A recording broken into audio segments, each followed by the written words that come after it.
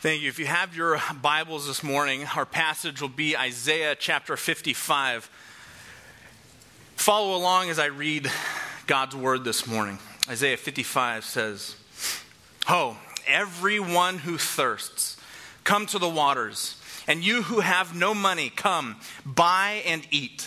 Come, buy wine and milk without money and without cost.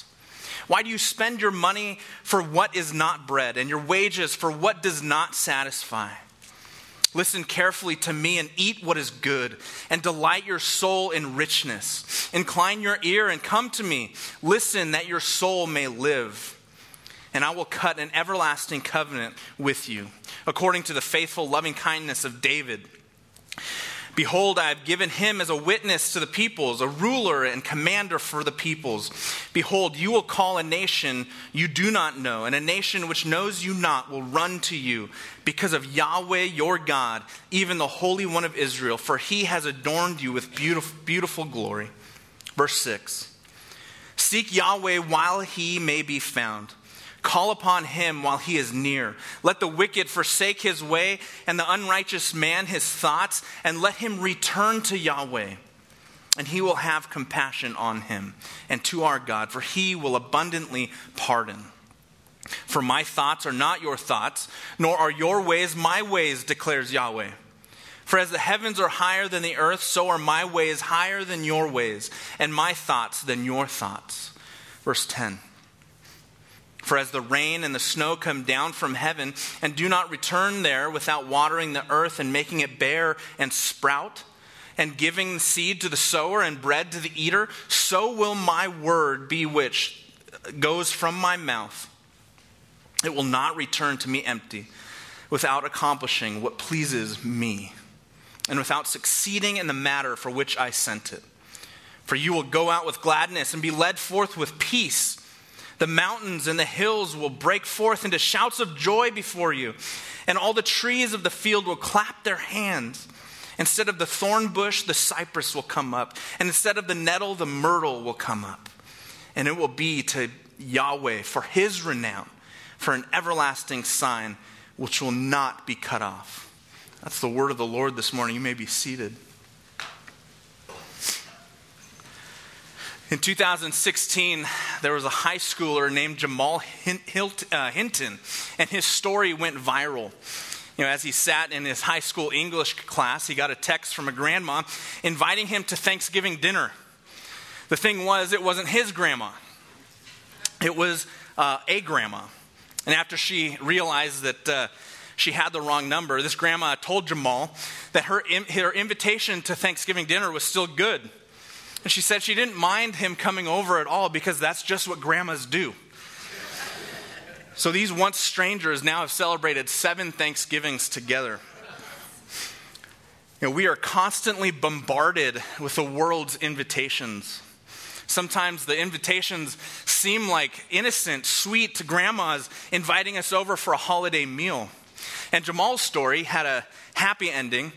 But the world deceptively invites us to places that promise to satisfy, but can only offer a hollow, empty, disintegrating mirage of fulfillment. Amazingly, so many in this life reject God's invitation. So many become like beggars in the gutters, rejecting an invitation to a dinner at the mansion. Instead, we are pleased to eat dinner from the dumpster. We're far too often satisfied in the slum to recognize what God has done for us. So this morning, as we celebrate Christ's triumph over the death and over the grave, I want to focus this morning on the enduring invitation. The enduring invitation. There's no clearer evidence than this enduring invitation than Isaiah chapter 55. Our passage this morning comes right after the prophet has explained the suffering servant, right, who we know to be Jesus Christ.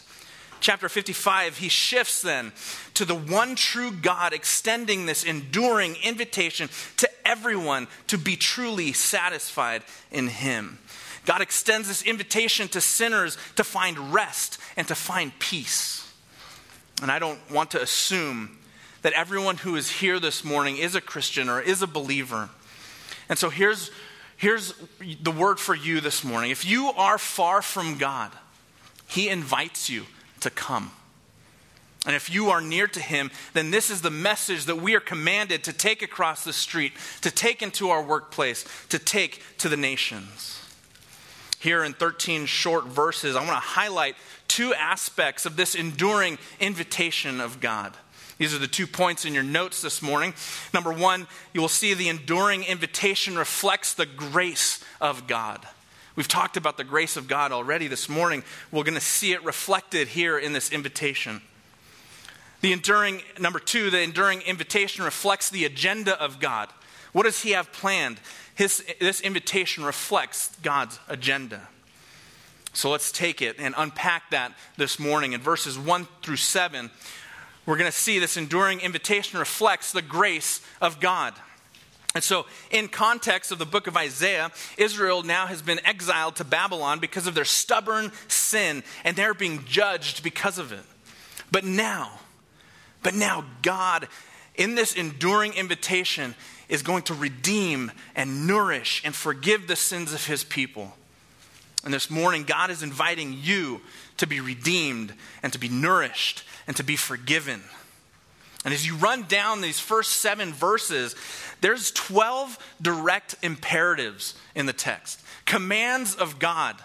As you run through it, you say that God commands sinners to come, to buy, to eat, to come again, to buy, to listen, to eat, to incline your ear, to come, to hear, to seek, to call upon him. Just look at verse 1. Everyone who thirsts, come. You who have no money, come. Come, buy wine and milk without money, without cost. What do you think the key word of verse 1 is? Come, come. True satisfaction is only found in the living God, and you must come to him. And notice who he's talking to here. It's the thirsty, the hungry, the poor, the broke. And that's no different than what Jesus talked about, right, in the Sermon on the Mount. Blessed are the poor in spirit. Those who recognize their spiritual hunger are free to come to God and find everlasting satisfaction. In John chapter 7, verse 37, Jesus says, if anyone thirsts, let him come to me. And so this opening verse of Isaiah 55, it's as if God is the street vendor and he's standing on the corner selling to anyone who's walking by. And if you've ever left Staples Center or Dodger Stadium, there's people who sell, and they have this griddle, and it's in a shopping cart and a propane tank underneath, and you smell them before you see them. Because on one side they're grilling onions and peppers, and on the other bacon wrapped hot dogs, and they're trying as hard as they can to get you to buy that. And they're yelling out, hot dog, hot dog, hot dog, right? But unlike the street vendor, what God is selling, you do not need money to buy. Look at the second half of verse 1. Come, buy wine and milk without money, without price. Why? Because the price has already been paid on the cross. Look at Isaiah 55, verse 2. Why do you spend money for what is not bread and your wages for what does not satisfy? The invitation is not only to those who are poor and thirsty. We see that in verse 1. But what if you don't recognize your spiritual poverty? What if you think you do have enough money and that you would never accept a free lunch? Verse 2 shows us that arrogant self-sufficiency automatically disqualifies you from God's blessing. Only the thirsty can come to God and drink.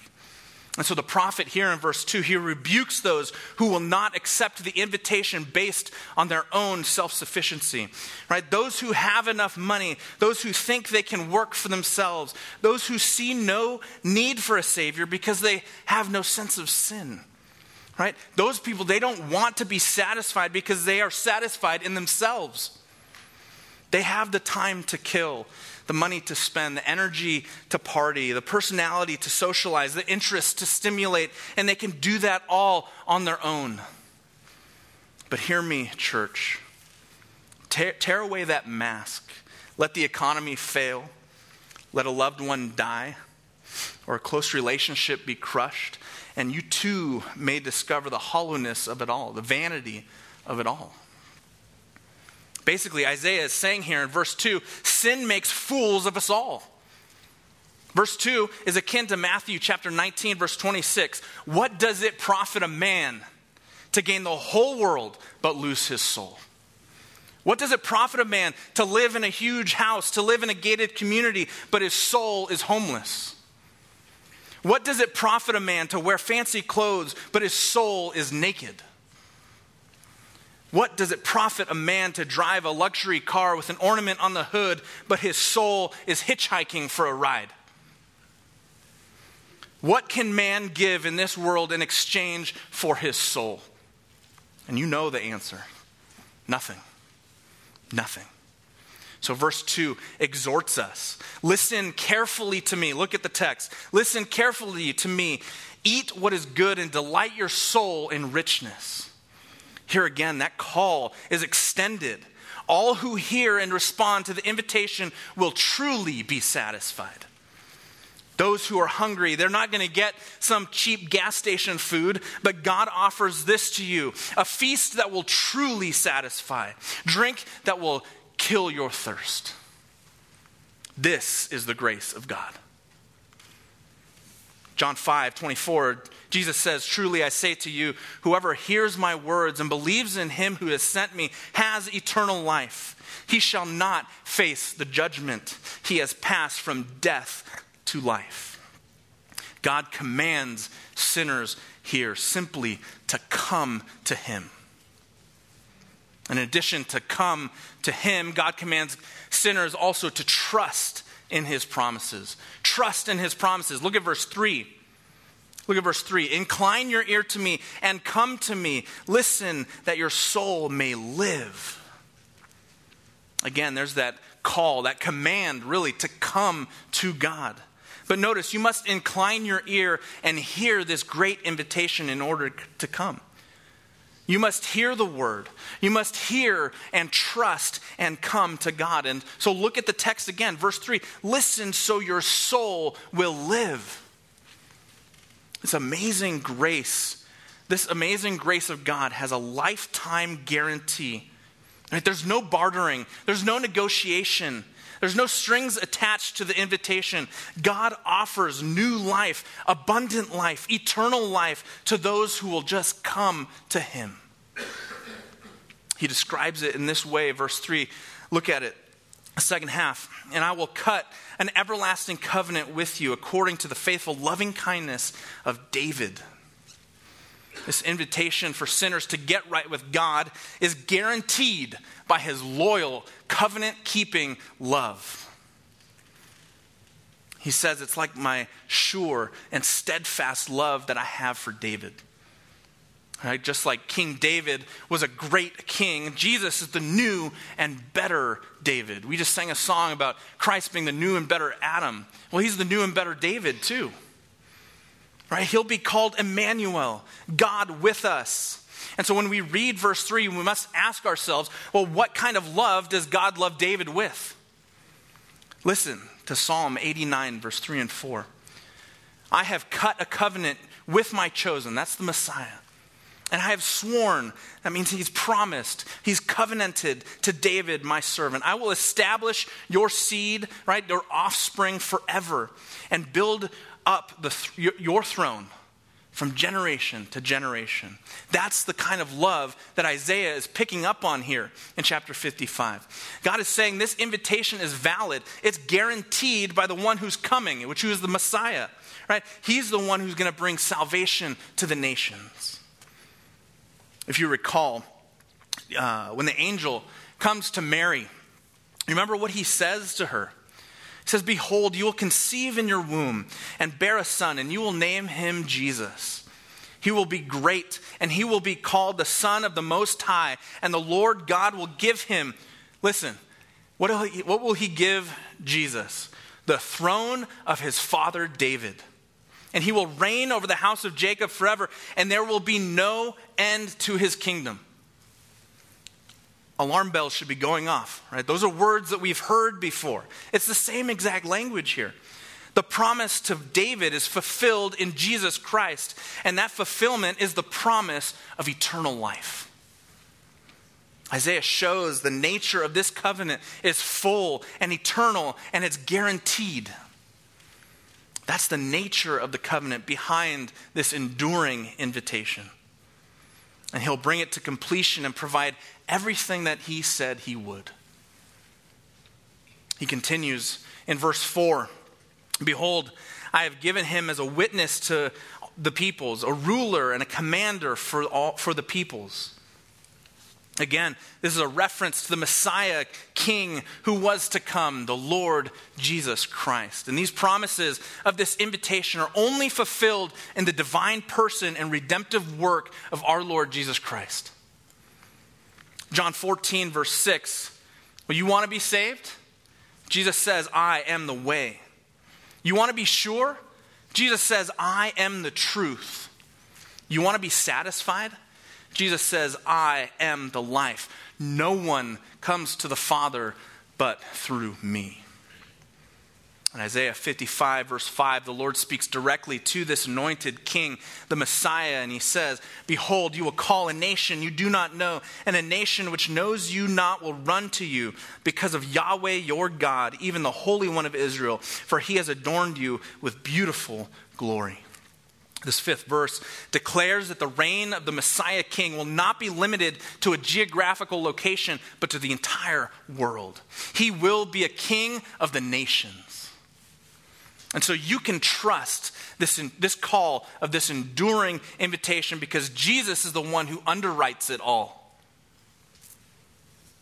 God commands sinners, you and me, first to come to him. And then he also says and commands sinners to trust in his promises. And point C in your notes, God commands sinners to repent of their sins. Repent of their sins. There's an enduring invitation. We've covered that, right? To all who will come to God. But look at verse 6 and 7. 6 and 7, it makes it clear that you must come to God on his terms, not your terms. The invitation is sent, and your RSVP is required today. Verse 6 says, you must repent expediently. And verse 7 says, you must repent entirely. Look at verse 6. Seek Yahweh while he may be found. Call upon him while he is near. You who are thirsty, hungry, and poor, you can find him here this morning. You cannot guarantee that you'll be able to find him after service, or tomorrow evening, or next week. Call upon him while he is near. Verse 6, there's parallel language there, right? To seek the Lord is to call upon the Lord. And the emphasis of verse 6 then is that this is an urgent call. Urgent call. When should you seek the Lord? While he may be found. When should you call upon him? While he is near. Right, this language suggests that there is going to be a time when God may not be found and a time where he may be found. Right, there's a time when God is near and there's going to be a time where God is not near. And so when is God not near enough to be found? Listen, if you have breath this morning, you can find him. You are not guaranteed tomorrow. And that's the whole point of this. You do not have time to waste. There is a call to repent immediately. And here's the beauty of the invitation. If you repent, it has a lifetime guarantee, but it's a limited time offer. I don't have to tell you that life is short. I've been there when families bury infants, and I've been at funerals of those who are pushing 100 years old. Right? If there's one guarantee in this life, it's death. And after that comes the judgment. An eternity is too long to have been playing games in this life. You don't have time to meddle with sin. Seek the Lord while he may be found. Call upon the Lord while he is near.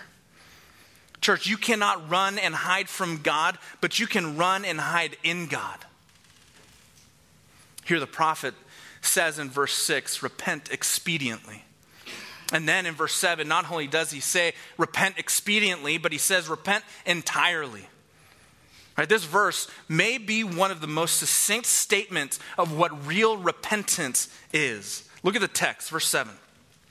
Let the wicked forsake his way, and the unrighteous man his thoughts, and let him return to Yahweh, and he will have compassion on him and to our God, for he will abundantly pardon. See, repentance is not merely just regret and remorse. It's being sorry enough to quit. On the one hand, repentance is to forsake sin, right? Let the wicked forsake his way and the unrighteous man his thoughts. He says, forsake both your thoughts and your ways. That is both the nature and the conduct. In our intentions and our behavior, we have rebelled against God, and we must repent. And so to come to him, he says, we must forsake our sinful ways and our thoughts. But after you've forsaken your sin, what then must we do? There's one word in verse 7. Return. Return. Return to Yahweh. Listen, God has done it all. He's accomplished it. The blood and righteousness of Jesus Christ are sufficient to pay the penalty of sin, vindicated by the Father, by the resurrection, and it's proved by the resurrection, which we celebrate here this morning. So return to the Lord, and he will have compassion on you. Return to God, and he will abundantly pardon. Do not delay because you think you've gone too far. Isaiah 55:7 it's a wonderful restatement of Isaiah 1, verse 18. Come, now let us reason together. Though your sins are as scarlet, they will be white as snow. Though they are red like crimson, they will be like wool. And so in verses 1 through 7, we see that God's enduring invitation reflects the grace of God. And now verses 8 through 13, we'll see that this enduring invitation reflects the agenda of God. The agenda of God. See, you remember, God's agenda has been moving through Scripture as he carried out this promise of the seed in Genesis 3:15. And he carries it out all through redemptive history. And it will culminate in the Messiah sitting upon his throne, ruling with truth and justice. And he has used the weak and the humble to further his agenda. And so in the rest of our passage, Isaiah wants to make it clear that God's promises stand true. God's promises stand true. And in verses 8 through 13, Isaiah is going to give us 3 proofs that the enduring invitation will advance God's agenda. And we see that first by the enduring invitation reflects the mind of God. And so let's set up this first point by looking at verse 7. Right? If you will forsake your sin and return to the Lord, he will have compassion and abundantly pardon the guilty sinners. What does that mean? It means that there is no skeleton in your closet. There is no stain on your shirt. There is no blemish on your character. There is no crime on your record for which God cannot pardon.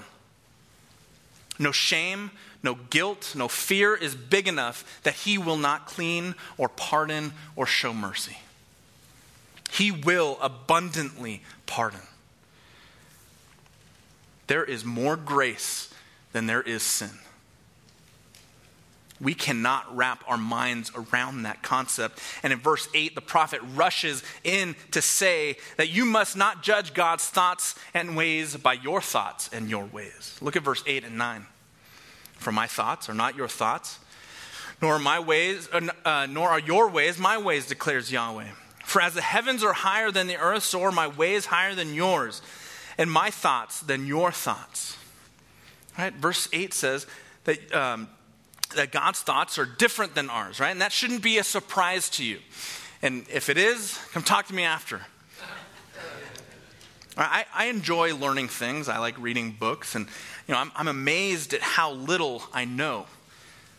I'll often read a book and be filled with awe at how much knowledge and talent and ability there is out there. And there's enough that I don't know to be able to fill thousands of libraries. And that's true of every one of us. Church, we cannot judge God on the basis of what we know. Proverbs 3, verse 5, Solomon admonishes us, trust the Lord with all your heart and do not lean on your own understanding. Right? What's the translation there? Do not depend on what you think you know. God's thoughts and his ways are different than ours. Moreover, God's thoughts and ways are higher than ours. And you ask yourself, how high? Well, look at the verse. As the heavens are higher than the earth. This means that God is transcendent. He's infinitely above us and beyond us. His thoughts are way above ours, so far as the heavens are above the earth. And we see, and when we think about the resurrection, it proves that, right? How can we wrap our minds around the fact that the resurrection even happened? Think about what Paul writes in Romans chapter 5. For one will hardly die for a righteous man, though perhaps for a good man, someone would even dare to die. Maybe someone would dare risk his life for a good man. But God has shown love toward us in that while we were yet sinners, Christ died for us. So you then have no ground to stand on to question or judge God. Rather, you should trust him and submit to him and worship him. Because Psalm 96 verse 4 says, great is Yahweh and greatly to be praised. He is to be feared above all gods. So trust this enduring invitation then, because it reflects the mind of God. Secondly, the enduring invitation advances God's agenda by showing you how God communicates. It shows how God communicates. So verses 8 and 9 tells us that God's thoughts are infinitely higher, right? Infinitely above us. And so if that's the case, how is it possible to even know God's ways or understand his thoughts?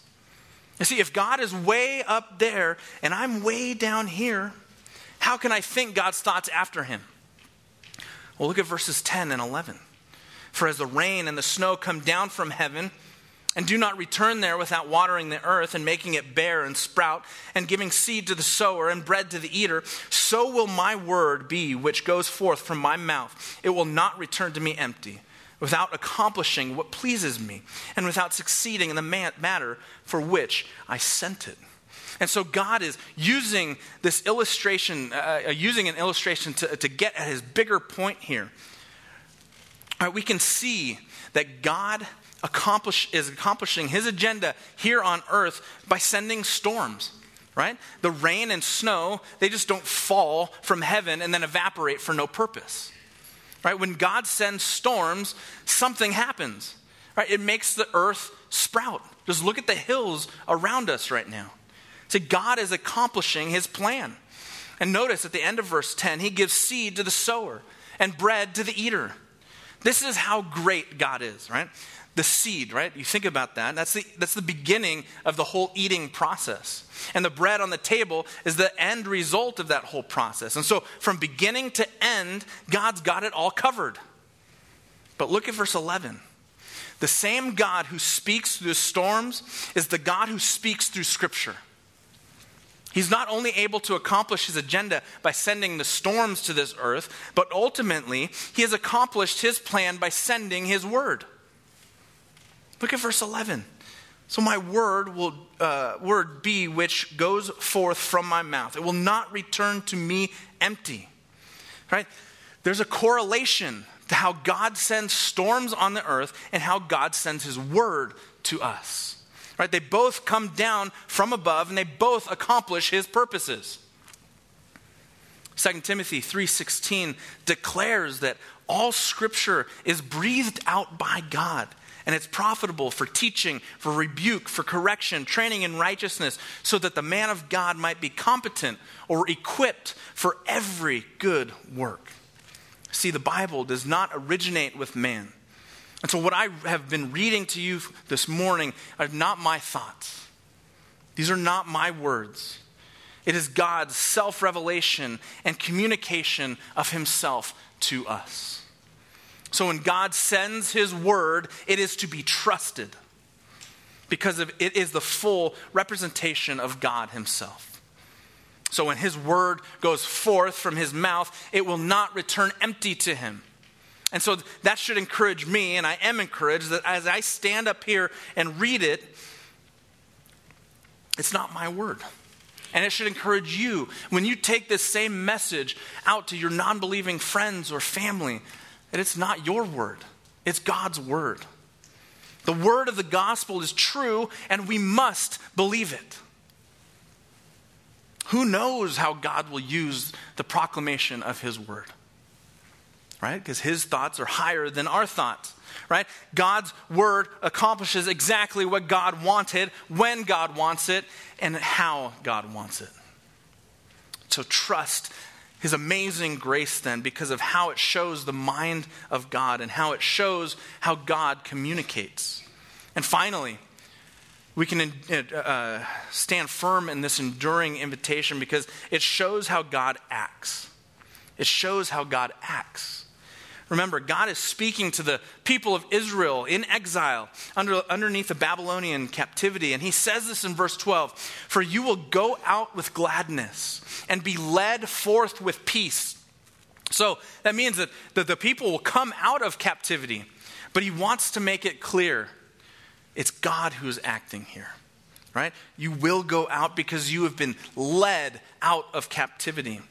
And the chapter again is just another reminder that we are saved not by anything that we do for God, but what God does for us.